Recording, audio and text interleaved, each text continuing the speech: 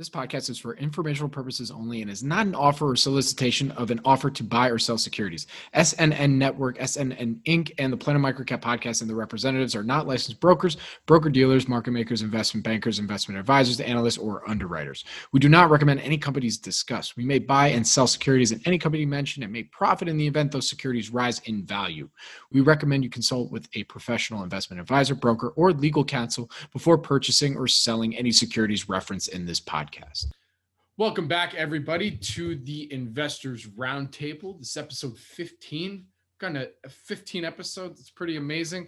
And I'm just very excited for our panel that we have today to discuss a very interesting topic that could either go a half hour or less or for 4 hours. But with that, I'd like to introduce our panel for today, starting with Mr. Reliable, Stephen Keel. Not only every week, but also shows up at 6:59, or no, 5 minutes early. Excuse me. But Stephen from Arquitos Capital, always great to have you. Thankfully, I'm on the East Coast, so my time's a little bit different here, but still great to join us. Looking forward to the conversation. Thanks, Stephen. We also have joining us at The Good Prick on Twitter. Remember, we're still trying to get his Twitter count up, so please help us in that regard. We got Kevin Shea, full-time microcap investor. What's up, Kevin? How's it going? Good. Great. Good to be back. Great to have you. And also joining us after a few weeks away, we're excited to have him back. It's Kelvin Cito from Slingshot Capital.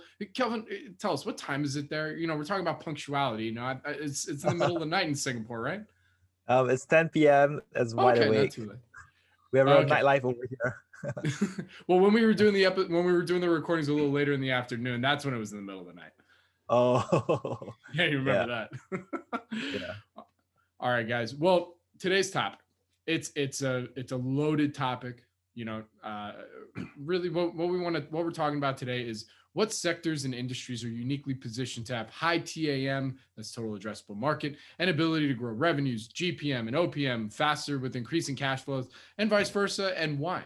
So, in a nutshell, what we really want to kind of try and cover today is a discussion on sectors and industries that we think are burgeoning and suffering and why. And so with that, who wants to take the first stab? You know, I'm, you know, who wants to go? Steven, you might as well, right?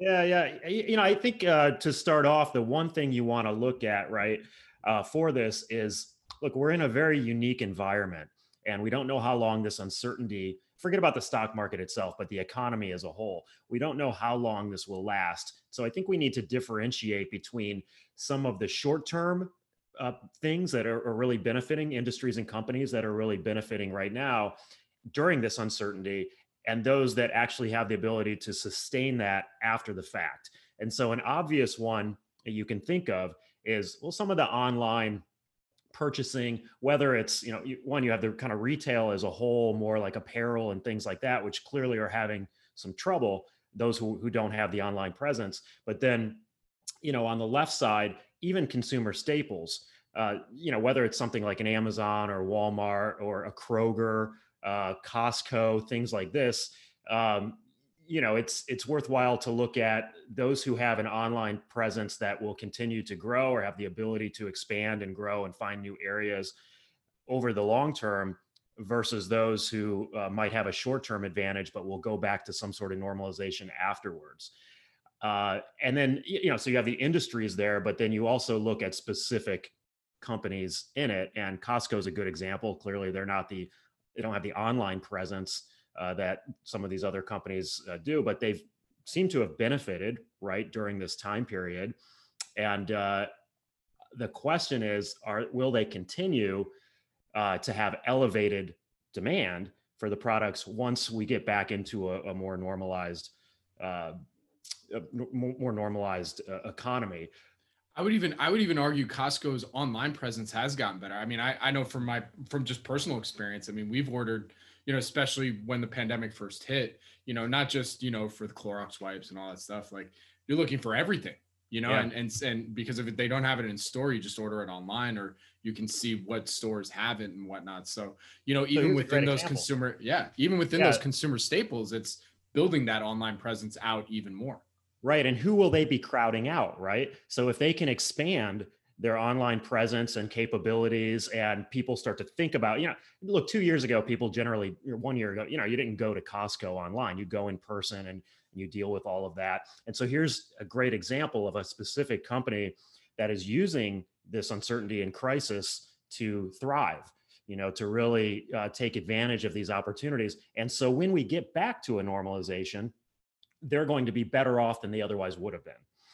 And I think that's what we want to think about and talk about here on today's show. And that's what's exciting as investors to look at, because, we're looking at things where we might have a little bit of a different view than the stock market itself may have. Absolutely. Kevin, you want to jump in? Not really quite sure I agree. I understand, but I don't know if I agree. And again, I go back to this whole thing that we started on, I think it was session 1, where, and Steve made note of it, is uncertainty. And I think the thing that was mentioned back then was that there's going to be a COVID premium and a COVID discount. And I still agree with that. And I do agree with Stephen with regard to, we don't know whether this is going to be short-lived, how long it's going to last, et cetera, with regard to people's sentiment with regard to either moving online or going back to a store. I think when you get right down to it, people are still social animals. They want to be out, they want to go out, they want to be able to exchange with others. And I don't think they want to be hiding in their homes doing online buying all the time. Although I think it's appropriate, I just don't know whether or not the quote unquote new normal, I don't know what the new normal is. It hasn't played out yet. But I think what you get into is that you do get into people want to go back to their general selves, that they've experienced over the last 50 years. I don't think that's going to change much. So, the other thing I've been noticing also, just on the personal level, is people have been accepting this whole idea of putting a mask on. I mean, it's not even a question anymore. You put a mask on, you're going to buy some stuff, okay? And I think that's become normalized in itself. And people saying, instead of being all pissed off about putting the mask on, people are now saying, oh, okay, going in. And it's become pretty normal, okay? People want to go out, people want to exchange with people, and they want to be able to enjoy the benefits of social exchange.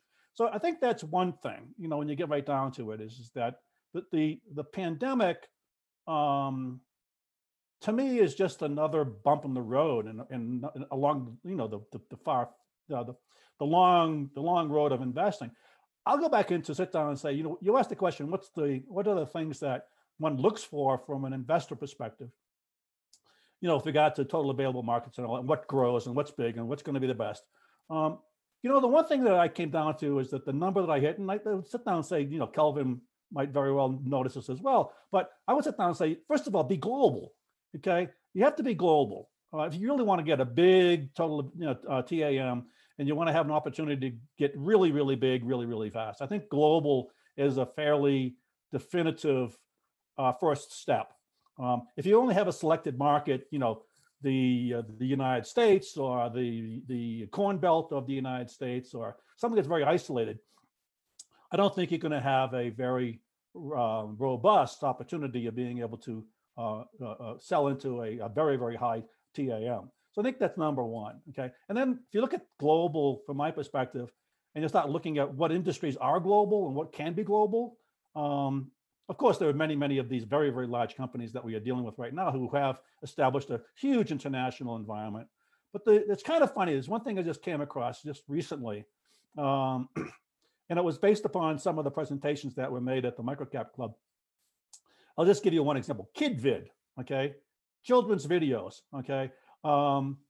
Children's videos are made everywhere, okay? They're made in China, they're made in India, they're made in Japan. And what they've done is that they've globalized them by not having a lot of voicing going on, a lot of voiceover. So it's kind of, to me, it's kind of interesting is that kids are everywhere, and kids buy stuff pretty much, accordingly. So people who are engaged in international KidVid might very well be, something that I'm looking. I just mentioned it because it's basically something I just came across.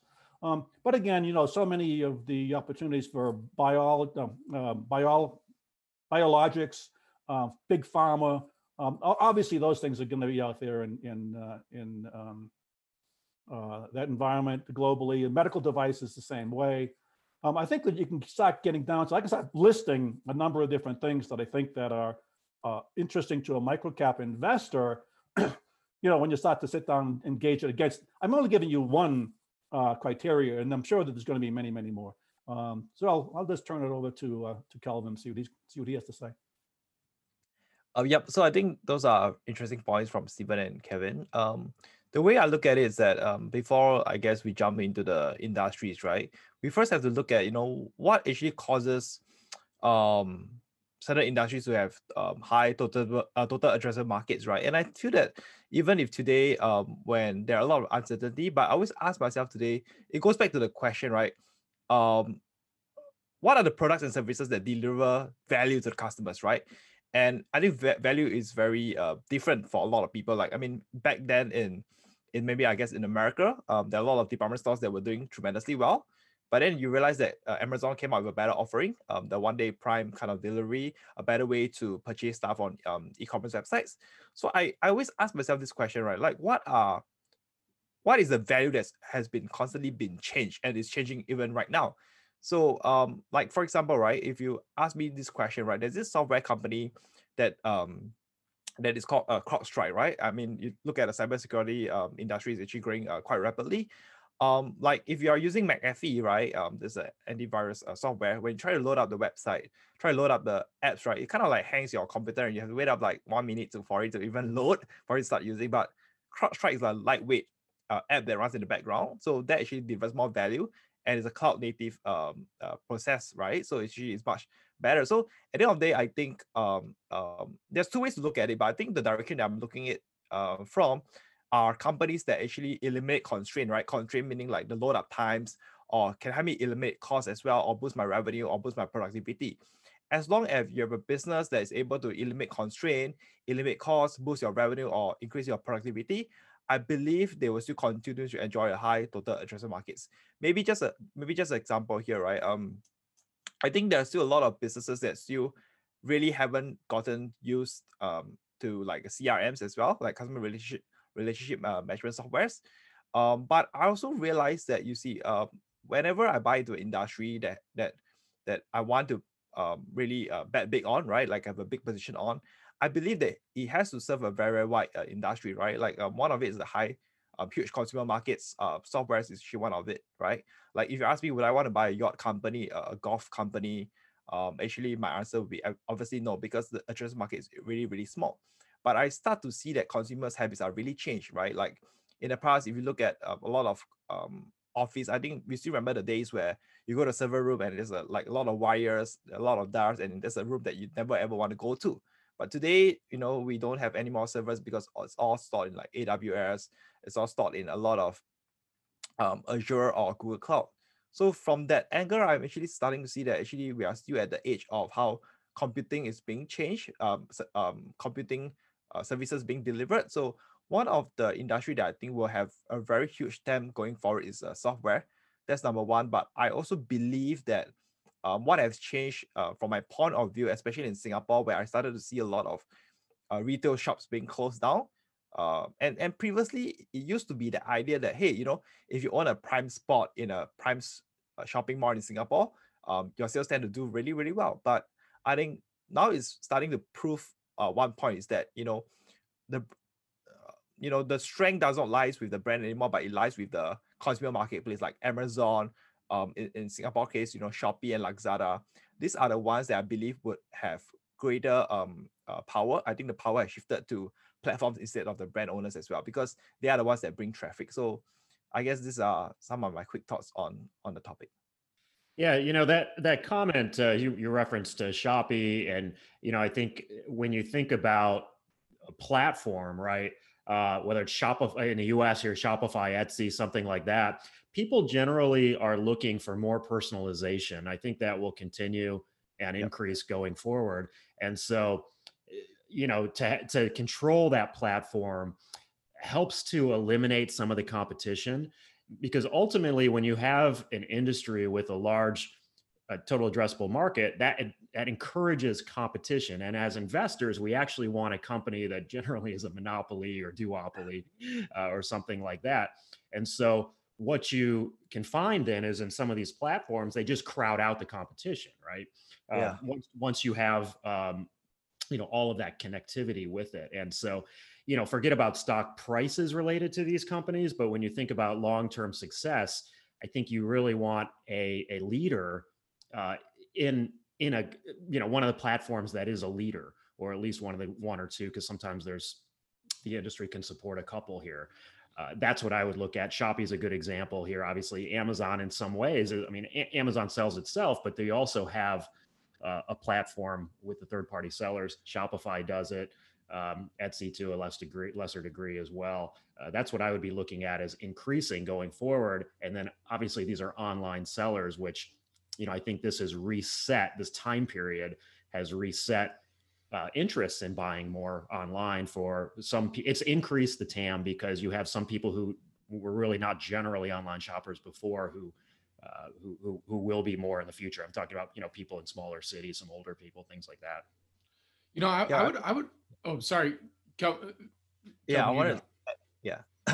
So Stephen, I think that's excellent points over there. And I think as you're speaking, I start to have this realization, right? Like, how do we actually, where do we start to hunt, right? Like, I start to realize that when we start to see certain consumer behaviors start to change, the way we act, the way we interact start to change, from the traditional forms, right? And there's this book called The Value Migration, right? Value migrated from a newspaper to Facebook because there's a better way of interaction. And also, in this case, Zoom actually took over WebEx and a lot of other communication tools, right? So I think one of the way whereby we see sectors and industries that are uniquely positioned, I feel that is where they are ripe for disruption. One of the areas as well, of course, like I heard a lot about Square, I heard a lot about a Cash App. I have not really personally used the app before, but I think it's really highly disruptive. So again, I think it goes back to the idea about there's this term that I heard before, but I do not know whether it's relevant to this topic. It's called the tectonic shifts, right? Like, what are the shifts that's happening right now in the industries, right? The way how people consume, the way people watch movies as well, right? Sometimes maybe we do not want to go to cinemas because we think that Netflix is better option for some people. I'm not sure, right? And so when I start to see huge changes occurring in the industry, that's actually a good thing, right? Like electric cars. But I think the second question is where who is going to be well positioned to win, because when a whole value is being migrated to the new industry, there's a huge addressable market. Everyone wants a pie of it, but how do you dominate and how do you win, right? So I guess that's the next question that I'll be thinking about. Let me just jump in and also, I agree 100% with Stephen with regard to the idea of platforms. I think strategically, platforms have become the standard bearer for future success. Anybody who's moving from an isolation cell to a platform cell, I think, is going to have a significant benefit in regard to anything in the competition. I think the same thing is true. I look over and sit down and say, a platform provides the means of being able to have anybody sell content. Shopify or Amazon, of course, is the 500-pound gorilla, but I think that is a strategic direction that could be built, that can be used to build a company. With regard to how big it can be built, from a total available market, I don't know.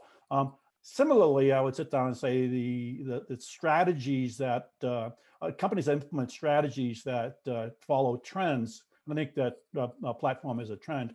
There are other ones that are going on as well, and I've been saying this for a while.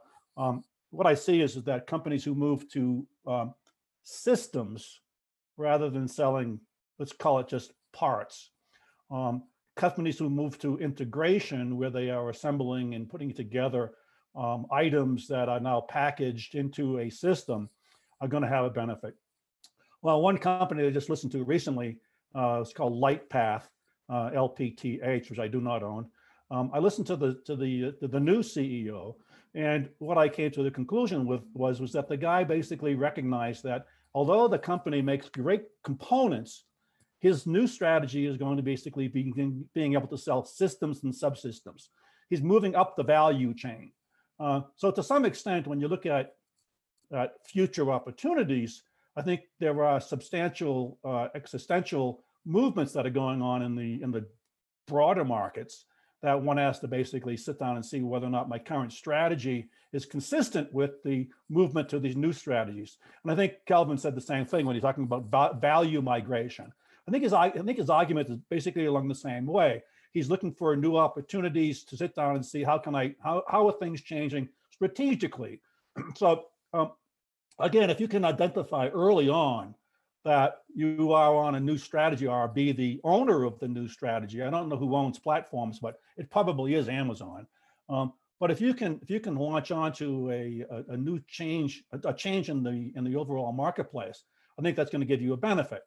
Now, again, if you create a great strategy with a great platform, but your market's small, again, we're talking about total available markets and things of that type. How big can you get? Again, you have to kind of consider that entire thing when you're doing your due diligence. Great opportunity, great market, great strategy, small market. Where does that put you? Well, if you're a monopoly, that's an excellent point. That if you're a niche and the market's so small that it's not going to invite real competition, then as an investor, that could be a good place to be. For the business itself, obviously, there's a cap to what they can do. But I do like that idea as an investor to look at, you want to have massive TAM, right, in the early stages, or relatively a small amount of total addressable market, but one company that's just dominating it and does not appear to be, to be able to give it up in the near future. That could be an attractive investment as a stock market investor as well. Yeah, but being able to identify that early, I'm going to be the monopoly in this business. I don't think early. Yeah, I think you got to take out the word early there. That's I think you become the monopoly because you're so unique and nobody else is. I'm not going to share the market with you. Things of that type. As I said, it's kind of funny. There's a sentiment out there. I'd rather be first than second. In some cases, I'd rather be second than first. I'm looking at Juul, for example, right now. I'm not investing in Juul. I'm just looking at them. They were first in the vaping business. They completely screwed it up, okay, by being arrogant as all hell. They could have monopolized it for sure, okay? But now they're in a situation where they spent a ton of money, they did everything right, then they did everything badly. And anybody who comes in as a second, okay, you thought that Juul could be monopoly on the vaping business, and now it's wide open. So I think what you get into it is that it's nice to be first, but sometimes being first, you end up with the arrows in the back. Yeah, but you need, in a situation like that, I think you need some sort of patent advantage, or you need to be, you're collecting tolls on that bridge going into Canada or something like that. And again, the total addressable market, relatively small, but you have some sort of moat or protective barrier around the business that is more than just brand name. It's something like a patent advantage or something else. And again, that expires at some point also. Yeah, the interesting thing about Juul, I think they had a massive moat to begin with. And I've written about this. I think moats are indefensible in the long run. And you can defend it by patent. You can defend it by being very, very good. But you can't defend it by being stupid.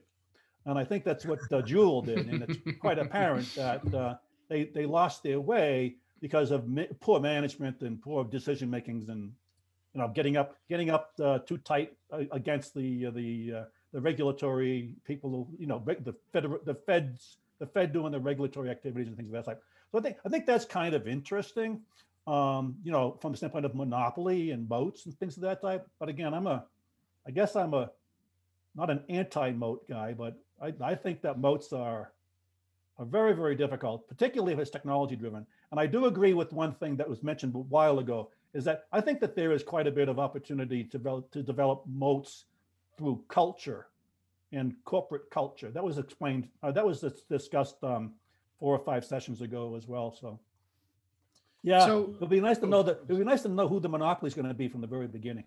Oh, wouldn't that be just the dream for all of us as investors? Well, I'd like to add a very quick example. I think what Stephen and Kevin had in the discussion was very interesting, because Previously, I was owning this company called PaySign. Some of you guys may be quite aware of that. So of course, you look at the plasma industry, it's small, right? And but it's growing quite steadily for 10% kind of like CAGR for the last decade or so, right? So what I think that we can make a kind of maybe a differentiating point here is that, you know, it can be a small industry, but it's growing at 5-10%. It will not attract any competitors. That's good. And most of the time, these industries are, you know, is managed by one player, and that player has absolute monopoly. And when you have a monopoly, you'll be complacent, right? So Wirecard became complacent. PaySign came into the business, took a lot of business away from Wirecard. And I think the idea where culture is a mode, I absolutely agree with that. To be really honest, I don't really see any huge difference between PaySign solution with versus Wirecard solution in the plasma processing environment, but they just had better customer service. You know, when you are when you are just going against a huge and complacent player, you can just win by customer service. And at the end of the day, why are they complacent? Because Wirecard has so many businesses, right? And that plasma business is just a small portion of their overall group's revenue. So I think when we want to choose businesses to invest in, there are small industries, right? We got to look at who's the leader and whether they're complacent. But if this is their main business, right, it's going to be their bread and butter. Of course, they're going to compete quite aggressively. Then I think with a second player coming in, then that may not move the needle, and I think the dominant player will still continue to dominate. Yeah, let me throw out a question. I'd be interested from each of you in the idea of trying to find a 101 bagger. That's what I'm going to patent, not a 100 bagger, since John or Chris Mayer's got that 101 bagger, and 1,000's too much. I mean, let's be reasonable. Be happy with 101.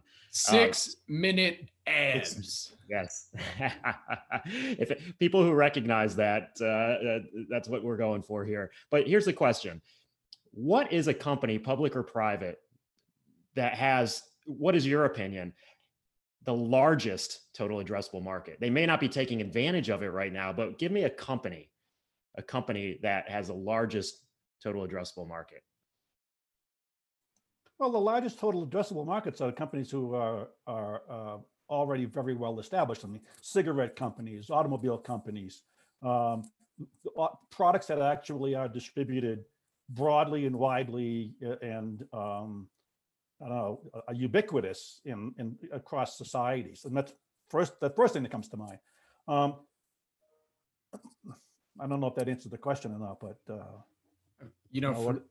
well, I've got it. I've got the company, so I'm sure I'm right, but I'll give it to Kelvin.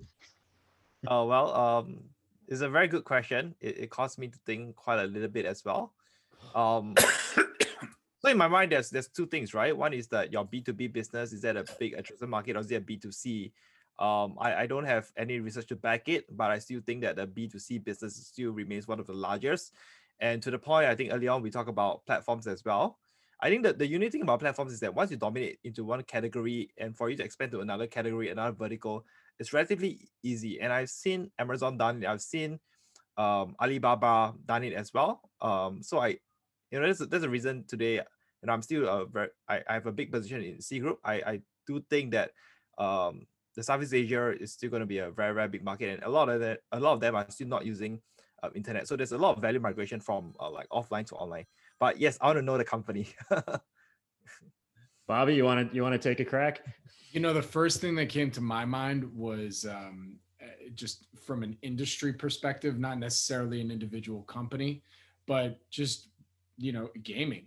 I just think gaming as a whole sector is in the early innings, as there's new games, as there's more electronics coming online that allow you to game in any way, shape, and form. And, the creativity out there for new games, and, and within gaming, I'm including sports betting too, just being able to do all of that right there from the palm of your hand. I mean, it just, and also really it hits on Kevin's main point that he said at the beginning of this conversation, is that it has the ability to be global. I mean, it's already global, but to really continue to expand globally, especially as some of these fiber optic networks are getting better in some areas that maybe the internet connectivity wasn't as great. So that was the first thing that came to my mind. Yeah, let me jump in and try to see if I can connect pieces. Given what Bobby was saying, is there's 3 or 4 pieces that run through my mind. One is that currently the gaming business, the Las Vegas business, if you want, the Macau business, of course, are indeed suffering, along with all hospitality and the like. And it does, I think, connect to Stephen's earlier opinion about online activities might very well become an outshoot of the problems that have been encountered in hospitality. So I can link those things together with onlining and things of that type. But, again, you asked the question of what companies are suffering. Of course, hospitality, restaurants, and those are the easy ones that are just sticking right in the middle of the face. Will Las Vegas change? To me, people want to go to Las Vegas. People want to go to Macau. So again, I'm not quite sure whether or not this is along the lines of what Stephen is thinking about, but it's kind of one of those things that's online now, but when planes are running again, what are they going to see? Online gaming in an airplane? Well, I was thinking more towards the idea of not just being able to go global online, but also the combination of a platform. With gaming, I feel like it's uniquely positioned where you can get some of these companies out there that now, whether it's through acquisition or, they build up their own platform themselves, where now they have aspects of, they're fully vertical across all the different gaming things that are out there, for lack of a better term. All great comments. Let me take a stretch and then give it back to Stephen. Okay, all right. So the question that you're asking is kind of simple, Bobby. It's one of those things where let's just stretch it a little bit. Is MGM or are one of the big Las Vegas companies or whomever, are they currently investigating, or are they currently developing any sort of platform, use that phrase again, which will permit them to become more global, okay, minimize the walk-ins, maximize the gains, the gains because of losses that other people have. So do you think that these people are actually thinking along these lines, or are they just waiting for people to walk back in the door? And I'll cede back to Stephen. Go ahead and let him tell us. I have a good comment to that too, Kevin. Dang. What? All right. Let's let Stephen drop the No, I just wanted to I'm a great comments all, but I'm going to poke a hole in each one of them here. So awesome. Good. First of all, Kevin, have you ever bought anything off Shopee? Me? I don't even know what Shopee is. Kevin. Exactly. Okay. Have you ever smoked a Juul? How old I am. I don't know this stupid stuff. So Shopee is a subsidiary from C Limited. It's an Asian platform based, it's a couple different things, but Shopee is kind of the Amazon in some ways in Asia. So Kevin is not part of the TAM of C Limited right now. Kelvin, you ever smoked a Juul? Sorry? Have you ever smoked a Juul? Oh, no. No. Okay. So Kelvin is not part of the TAM, right? Of kind of, let's say tobacco use, whether electronic or otherwise. You didn't ask me. I'm coming. Oh, okay. Bobby, have you ever done online gaming? Well, are you talking about video games or placing a bet online? See, when I meant gaming, I meant literally video games. Yeah, gambling. The whole forget about gambling, because I'm sure we've all at least discussed that. We're all part of the TAM probably. Wait, does online poker count? But let's go back to online poker I think counts. So you're kind of part of that, right? But what were some of the other things we get? Kelvin, with related, I think C is a good example because it is a platform here, but there's still aspects of it that do not cover each of us. Maybe whether it's geographic, whether it's kind of interest. My guess is Kevin probably does not kind of play online games through the C platform and things like that. My point though is then when you look at an industry that has the largest TAM, you have to touch every aspect. And I guarantee every one of us and everyone listening here in some way has done a financial transaction that Stripe has affected. And so my answer here is Stripe is it probably has the largest TAM out of any public or private company right now. And 20 years ago it was like a MasterCard, a Visa, or something like that. But Stripe is so international, and whether they're approaching those types of companies or not, they will surpass at some point, because they potentially could have their hand in every transaction that almost everyone on earth could have daily interaction, unknown to them, of course, but daily interaction with Stripe. So I'm a value investor, but I'll tell you, when Stripe goes public, I'm going to buy some shares and I'm never going to sell them. I'll tell you, Steven, that was my second choice of your question. Was it was fintech financial services in general, because you think about TAM and you think about, all right, how many potential people does this actually hit? When I would argue that almost a good amount of everybody in the world has gone to a bank, has a bank account. What's a bank? Yeah, right. Or you does it online under the mattress? Yeah. Kevin's got all his cash under the mattress, right? Yeah, all of it. 37 cents.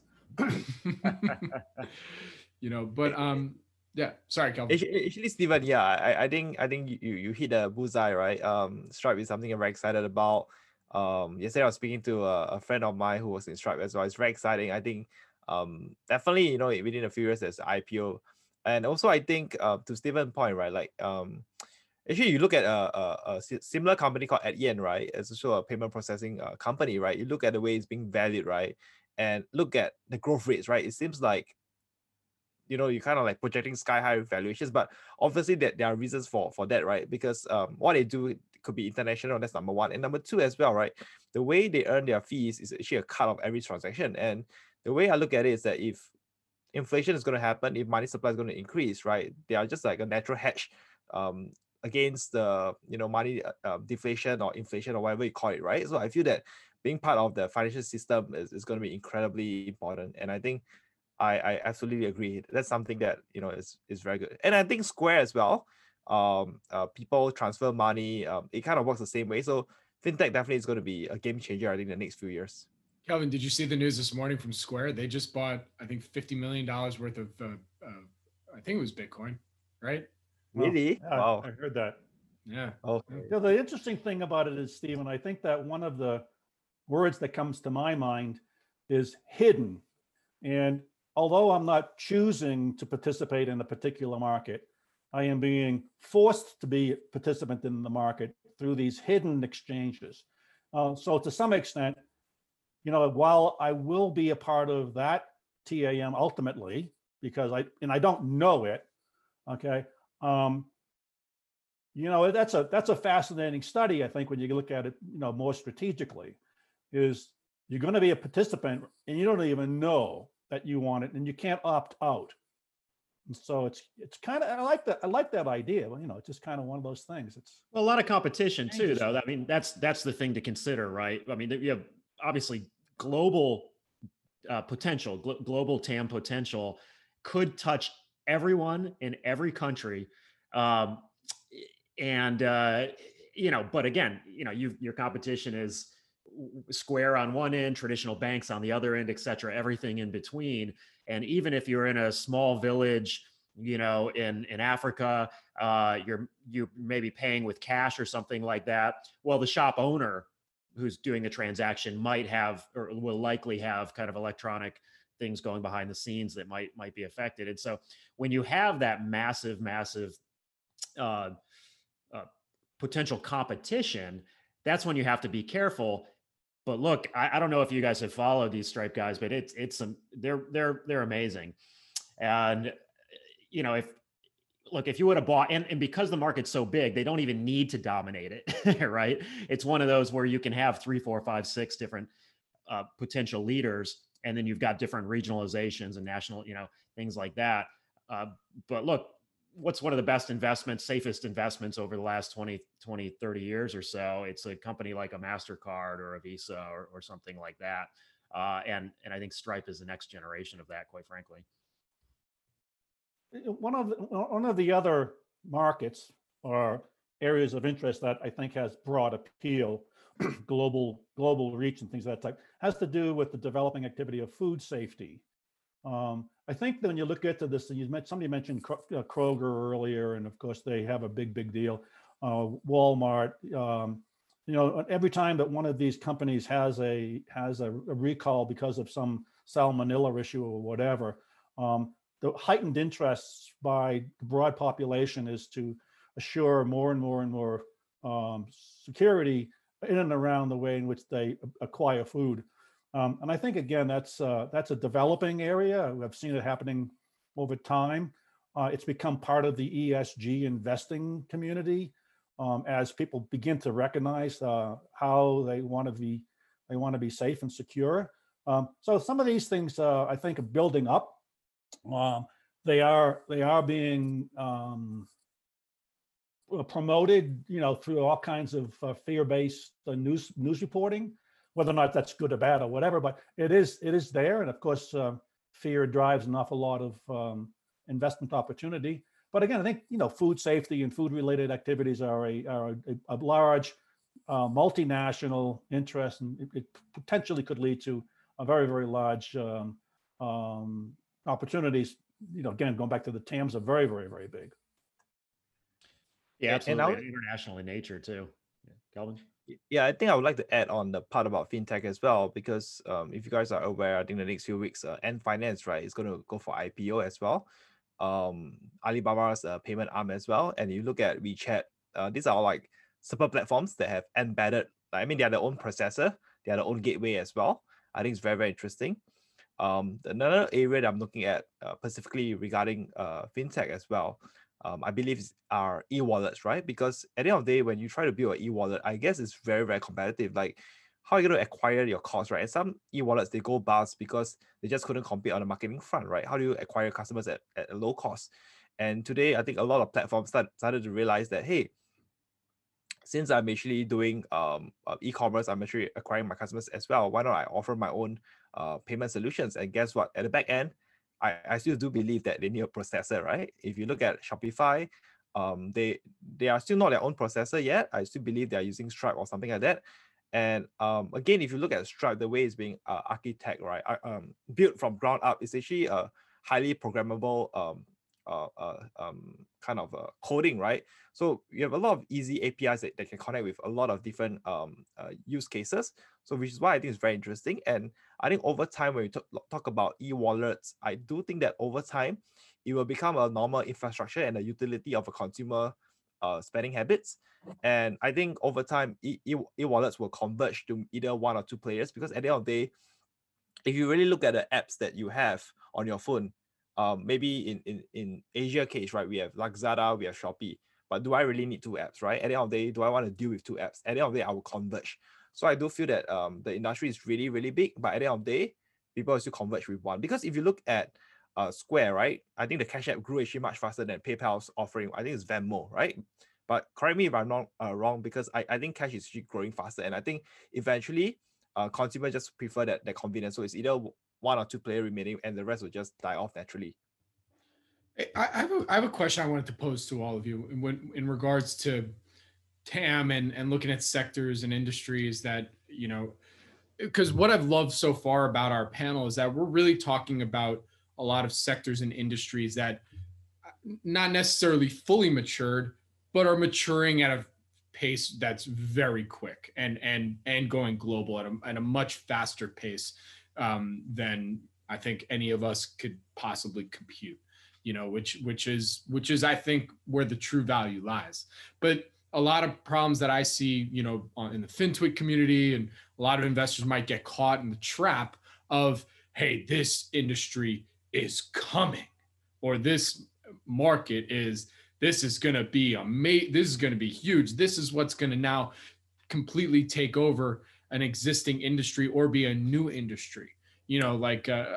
So what are some of the things that you're seeing on that front that maybe investors should maybe be a little bit wary of, saying, hey, this looks interesting.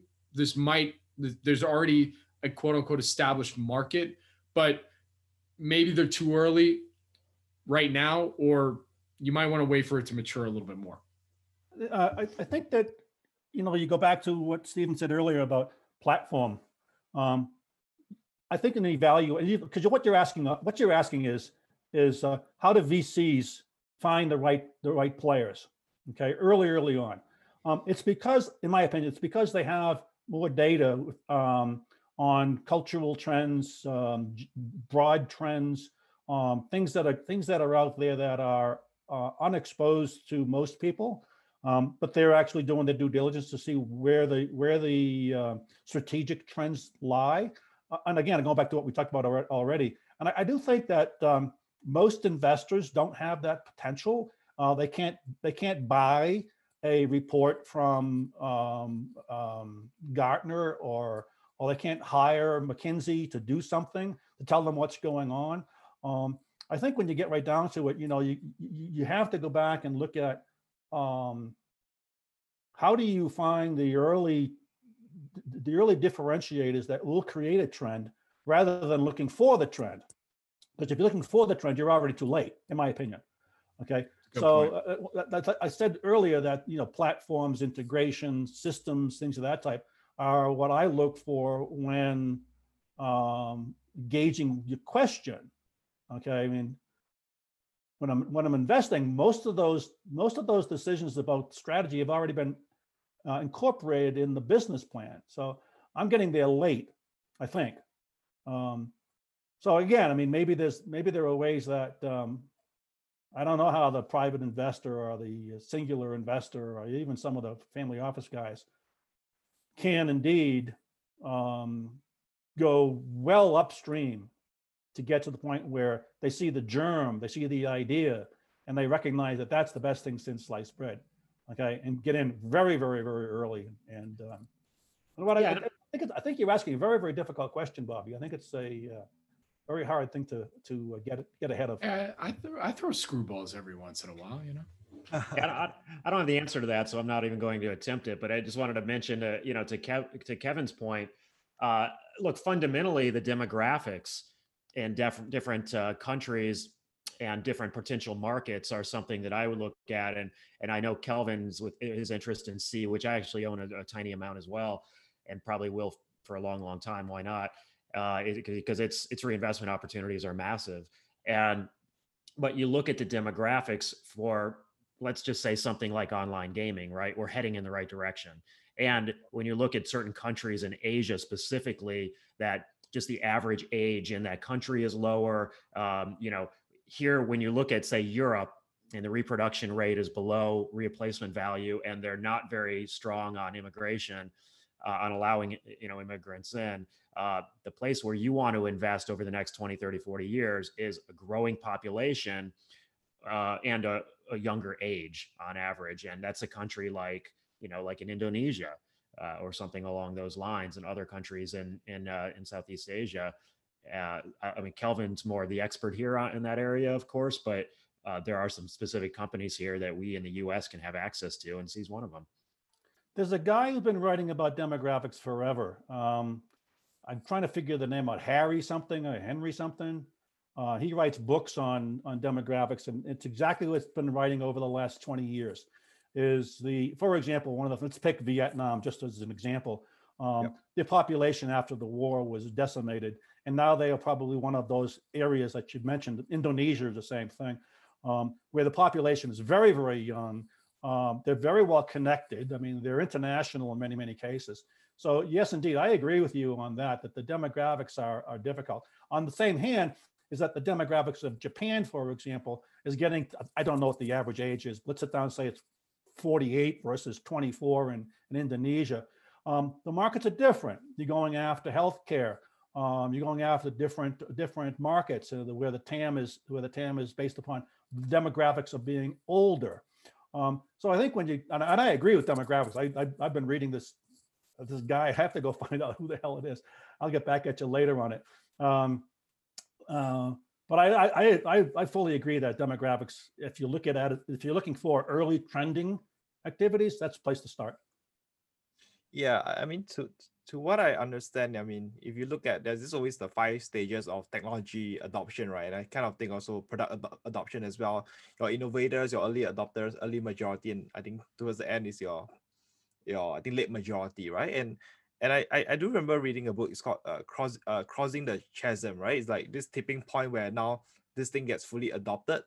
To be really honest, I do not have an exact answer to that, but I do think that maybe from the country where I'm living in, maybe if you look at Singapore government, right, or maybe if you look at any governments that are more forward thinking, right, I think the moment that a certain product, I mean, I'm talking about software components, if it's being adopted by the government, and government tends to have quite a long selection process, they validate the product to see whether it's good or not. I think at the end of the day, if government starts to adopt all these certain technologies, services, I do believe that, we can no longer say that this is just something that is hot for the moment, but it's something that will last and persist for a long time. And maybe I think I do feel just being observant around you, like just starting to see what people are consuming, what are they talking about as well. And I think one point as well is I think something very easy. It's something that's so simple that I think we tend to neglect it, and we tend to say that we tend to like ignore these tools, right? Like we can use alternate data like Google Trends. I think that's one of it. Use a Social Blade. You can see the website rankings, and I do feel that right now, who are actually the early adopters of this era? I always believe is the young ones, right? So where do the young people actually spend their time on? Like TikTok, right? So I think on TikTok there are some websites that actually track the kind of content, the hashtags as well on Instagram. So these are like hacks that you can do that it's so simple, but sometimes we tend to forget about it. Kevin, do you have a TikTok? Yes, but it's embarrassing. I don't. I know you do. Yeah, what do you post What, up? Are you kidding me? Look how no on Kevin, yes on Kelvin. I just deleted mine. It's for research. It's for research. By the way, Stephen, the guy's name is Harry S. Dent. He's been writing about demographics forever, and the guy is either considered to be crazy or well beyond everybody else. Yes, absolutely. And, so, I mean, to Kelvin, absolutely, agree with you there. And, I think going to the point that Kevin mentioned too, is look, there is still niches in areas. If you're going to, if you're going to look at TAM specifically, especially kind of geographically, then you want the largest, youngest growing demographic. That's not necessarily the best area to invest in, though. That's a good place to start looking for companies that have 101 bagger potential. That's Steve Keel trademarked 101 bagger potential. But that's not necessarily the best way to have a lowest risk investment.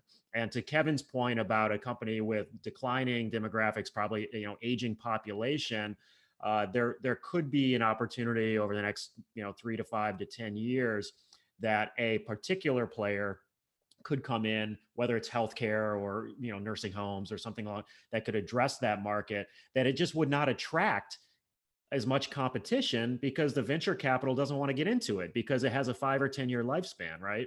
And those could be some great investment opportunities because there could be massive cash flow, limited competition, even though the TAM might be high for a short amount of time, but isn't high over the next 20 years, but it might be high over the next 10 years. That's a great place. Let me just jump in and offer an interesting perspective on demographics. I'm in a certain demographic, as you can tell. And one of the areas that is of particular interest to me is prostate cures, okay? Don't laugh, it's there. Everybody's ultimately going to have to deal with it, right? I mean, I don't give a shit right now about you young guys, but us old guys have to be very, very considered about what's going on. And I forget what the numbers are. 40, 50% of men are going to be subjected to some sort of prostate issues. So again, when we're looking at demographics, and I agree entirely that Kelvin said that young people drive particular markets and new innovation and things of that type.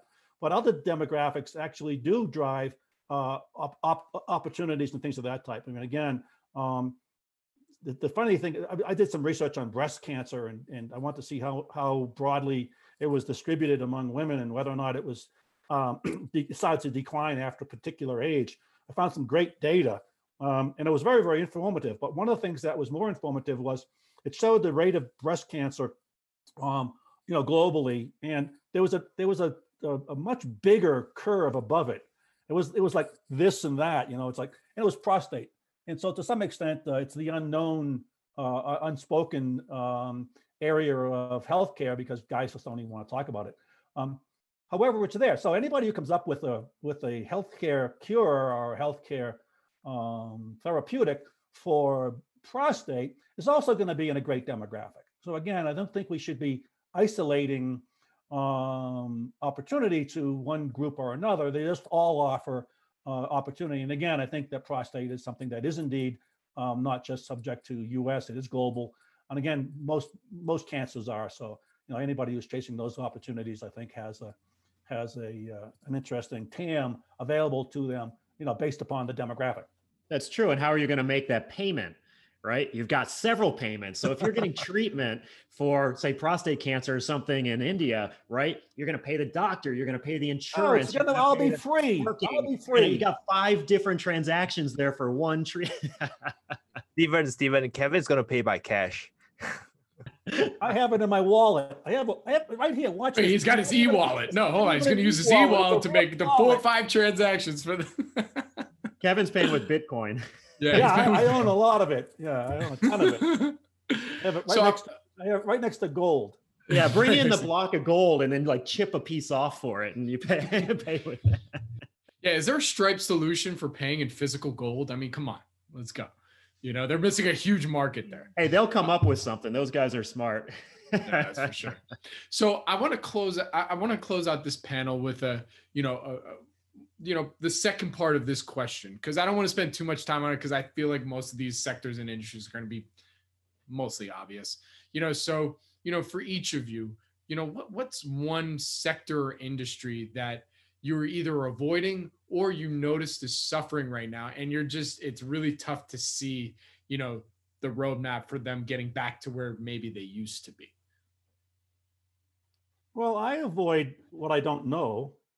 I avoid mining and exploration, and I also avoid drugs because it's a binary coin flip on any sort of investment. So that's just a general direction. I think there is opportunity in many, many cases where I do think the restaurants are going to come back. I do think that gaming is going to come back, in-person gaming. I think that there are many, many things that people culturally will still desire. And again, that's probably talking from my demographic location. But again, it's one of those things where I think that much of this is going to be temporary now, and I think that some of it's going to be permanent. Do you want to invest in REITs, for example? That's a big crapshoot as far as I'm concerned. Okay, you don't know what the population is going to be doing and what companies are going to be doing. So again, there's a lot of. It's kind of funny. The word uncertainty was, I think, the word that started in number 1 from the very, very, very beginning of all these conversations, and it's still there. It's still highly present and highly influencing the nature of short-term decision making. Yeah. Okay, and I think that long-term decision making is probably the thing that I kind of trying to see if I can understand better. I would argue even in healthy markets, uncertainty is definitely going to be that invisible cloak around every one of these conversations. Because if we were all certain about whatever it is out there, I think we'd have all of our own islands right now, right? I mean, so Stephen, what are your thoughts on the topic? Yeah, I mean, I think when you have to look at industries here that will have long-term structural changes based on what's occurred here in the last 6 months with COVID, because these short-term ramifications, we talked earlier, there are some companies that will be able to grow and thrive and benefit. But then on the entire different spectrum, there are companies that were kind of heavily indebted and their demand decreased. They're maybe in person, did not have a capability kind of online, that were crushed in the short term and will also potentially be crushed, not just a cyclical, but a structural negative change. And I think when you look at some of these retailers, we've had some bankruptcies primarily because of debt, primarily because of high rent expenses, and that don't have an online presence. That it's like, can some of these brands even come back? Some have obviously already declared bankruptcy. There's going to be a whole nother mess of them on the table in the next year. And that's an area that I would really, really want to be careful about, because again, TAM is smaller and decreasing. The demographics of some of these old time brands that have not progressed are not in our favor also. And then some of them that are heavy in certain areas where the population has been leaving. And I'm thinking about New York specifically. It's going to be tough. And there's always little nuggets and winners and niches in here. But if you're looking at an industry where there's going to be a higher percentage of potential winners, I would stay away from brick and mortar retail. Kelvin?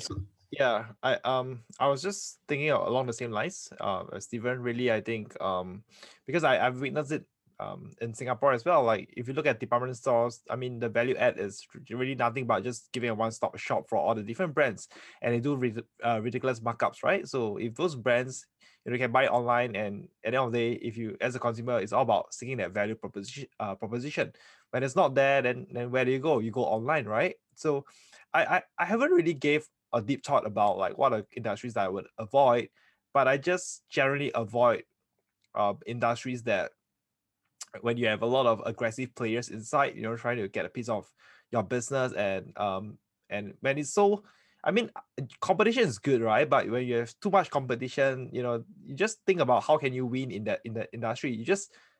I mean, at the end of the day, competition is good to an extent, but at the end of the day, if you can't capture the profits, right, that you for the value that you deliver, then that's going to be quite painful. I mean, one of the examples, of course, is like what Warren Buffett said, right? In the past, I think in US, there's a lot of airlines that are competing among each other, and they start to consolidate and they start competing lesser. So that's the things I look at, but maybe just another perspective which could be a bit extreme, but maybe a few years down from now, then I will start to evaluate whether this is really extreme. It's really, I think, in any businesses that I buy today, I would really try to avoid businesses that are selling a physical product, right? So you look at, I mean, let's talk about finance again, right? Contactless payments, it's all digital. You talk about e-commerce as well. They're delivering digital services. Not only in a capital efficiency basis, right? It's lighter. The reinvestment rate is way higher. I believe that's the way things are going to progress. And I think with COVID-19, a lot of players are started to innovate a lot to see what are the kind of solutions that can deliver digitally. And I think one of it is really about signatures, right? Last time you just pay someone to deliver documents right across New York or whatever, but now you can use DocuSign, right? So I feel that digital payments have created tremendous value add that is really hard to just go back. So there are some industries that are permanently being disrupted because of newer solutions that we see today. Very good. Any final thoughts on this topic? I mean, as I said at the beginning, this is something that we could probably go on forever and start going down little rabbit holes of, I got so many notes down here of, I figured a great way to end this is maybe just kind of give our overall criteria when it comes to then looking at some of these sectors and industries that be uniquely positioned to have that high TAM, ability to grow revenues, GPM and OPM. Some of the things that have been brought up is that companies or industries that are able to be global, companies and industries that are able to help boost productivity. Stuff that what Stephen was saying is, and this isn't necessarily a trend or a theme, but just consumer staples in general. That's just always something that will be there. Something that Kevin also said is software. Anything, sectors and industries that are able to just take what they do and create some sort of extra productivity solution, whether it's a brick and mortar or whatever that they're doing, taking advantage of computerized model or computing power. I think that, and then of course systems rather than the parts, integration packaged into a system. I think these are some great themes that as an investor, if you're listening to this and you want to look at different sectors and industries, it'd be great if there was companies out there, sectors and industries that hit every one of these boxes, but I would argue if they hit a few of these, that might also be a good place to start if you're looking, for the longer term. So any final takes on anything that I just said that you want to add to that? Yeah, the only thing I would say there is, look, we're coming from the perspective as an investor. And so if there is an industry with a very large TAM, but also it attracts a ton of competition and innovative competition, that's a tough place to be as an investor. I'm looking for monopolies, duopolies, oligopolies, where there's two or three maybe major players, and they're going to be around. You need that predictability over the next 10, 20, 30 years.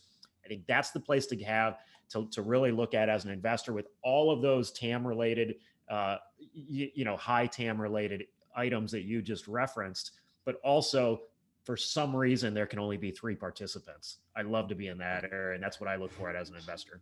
I also forgot to mention, we had a big conversation about demographics. It's a great place to look at, places with growing population and I guess an average population age that's on the relatively young side. We all can have different definitions of what that means, of course, but I think that was a great point that we brought up as well. So, Kelvin.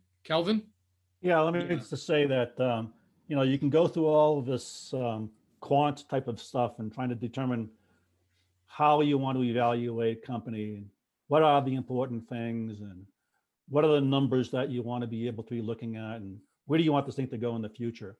But one of the things that's really most interesting to me is that one has to do a lot of self-evaluation to find out what the investor's emotion is like.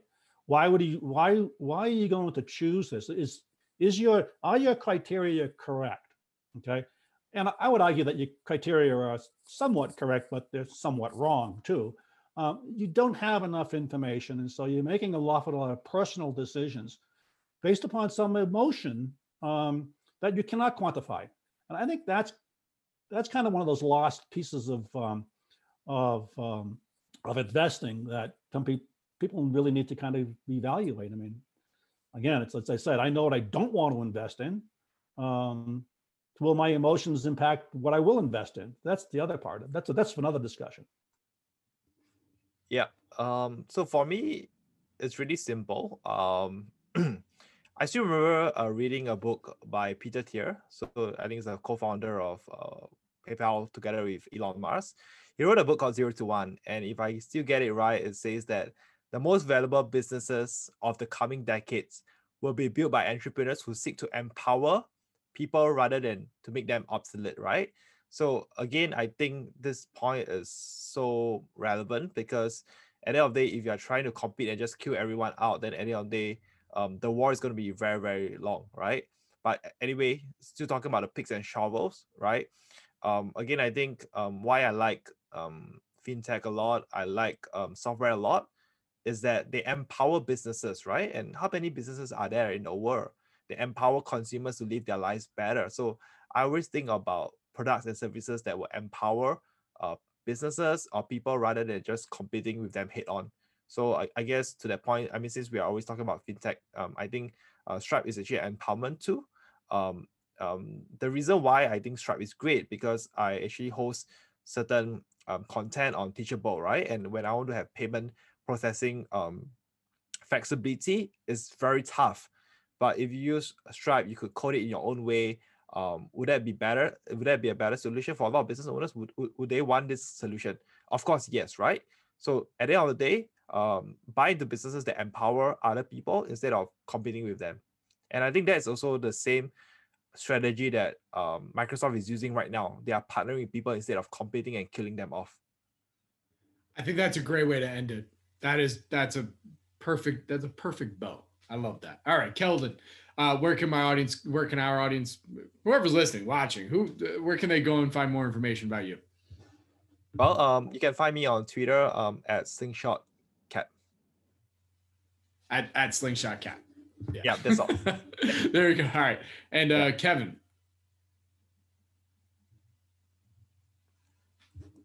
I had to unmute, sorry. Oh, no, I actually can't be found. I hide just to make sure that I don't get too much exposure. But as you've said, Bobby, I have my presence is in Twitter, where my account is The Good Prick. And what I do is that I don't post much. But when I do, it's mostly skeptical because my attitude is get it right, and just look, come on, it's I don't know. It's just stay focused. I like that. Well, look, for those who don't know, also Kevin is a very talented photographer as well. So we're all hoping that he starts his own Instagram soon. That's next. We're gonna get him on an Instagram and posting his photos as well, because they're You don't want to name your Instagram account The Good Prick though and post photos. I don't know. I mean, don't do that. I'm so well spread across social media that everybody knows me, of course. Hey, thanks for that, Bobby, too, by the way. Thank you. Oh, of course. I love your photos. All right. And Stephen, where can everybody go and follow you? Yeah, well, I mean, just to put a capstone on Kevin's Twitter account, The Good Prick, last time I looked at it, I think it had 288 followers. It clearly demands at least twice that. So true. Just so that at a stand-up dining group party or a beer bash, you can sit down and say, well, one of the guys that I follow and the thing is The Good Prick. And of course, that's going to get a few jokes. And but so the whole thing originated at a microcap club beer bash, where the whole conversation was just about, being skeptical and offering a good prick perspective. What are you doing that for? Can we get them to 300? Can we get 12 followers? Yeah, just 12. Let's get to 300, and then we'll get to 350, and then we'll get to 4, and then we'll slow down. The TAM on Kevin's Twitter account is relatively low. I wouldn't want to invest in it, but it's bad. I think we need a challenge. If we hit 500 by year end, he has to create a TikTok account and Instagram account. That would have some kick. That's challenge. I like that. I'll think one up. Okay, so Kevin, here's the thing, and then I'll give my information and we can step off here. But here's the challenge, just for any listener here. If we could give him a sympathy follow, he's at 288 right now. If we can get him to 500 by, let's give it December 1. So he's got 2 months here. Yep. Get to 500 from 288. Kevin agrees to create a TikTok channel, and Kelvin and I get to suggest a song for Kevin to dance to. Awesome. That he will then have to post on his Twitter account. Which he has to post both on TikTok, Twitter, and potentially at that point, I mean, Kevin's going to go worldwide and have the Instagram account too. And we'll help him. Don't worry. Am I going to be on a karaoke machine too? No. We'll show you. Don't worry, Kevin. Kelvin and I will give you a couple examples, but it might be a little bit different than you're expecting. I'd say that. But, this is the thing. Kevin now is going to be hoping that TikTok gets banned. Oh, yeah. Yeah. I'm looking forward to this. 288 follows, the good prick. Let's get him up to 500 by December 1st. Or whenever date it hits 500, that's when this has to go through. Kevin is agreeing to this deal right now because he loves gambling. He loves that kind of thing. So he's agreeing to this, and Kelvin and I get to suggest a song. I've got a couple in mind since I joined TikTok in the beginning of COVID as well. I'm thinking at the beginning of when that happens, at the beginning of the following episode of the Investors Roundtable, we'll broadcast the video too as well. We'll make sure that gets on there. Absolutely. All right. 100% supporting that. I'm very, very confident that I can get to 500, singularly with Stephen's support. If Stephen just posts on his Twitter account, just the idea that this is important to Kevin, because otherwise, he could pass on without knowing how many people think he's very, very interesting. You're making assumptions there, though, that your followers are going to think you're interesting. I have nothing to write anyway. No, there's a lot of good stuff on there. I recommended follow for sure. And love Kevin. Love the idea of him dancing to a Megan Thee Stallion song, for those who know. All right. You can find me on Twitter, Stephen_Kiel. It's Kiel. You can also find me at arquitos.com, my fund, and willowoakfunds.com as well. And I'll be pumping Kevin's account here for the next few weeks. So, apologies to my followers for that. Let's do it. All right, gentlemen. Thank you for joining me today. This was a lot of fun, and I look forward to the next one. All right. Thanks, Bobby. Guys. See you guys.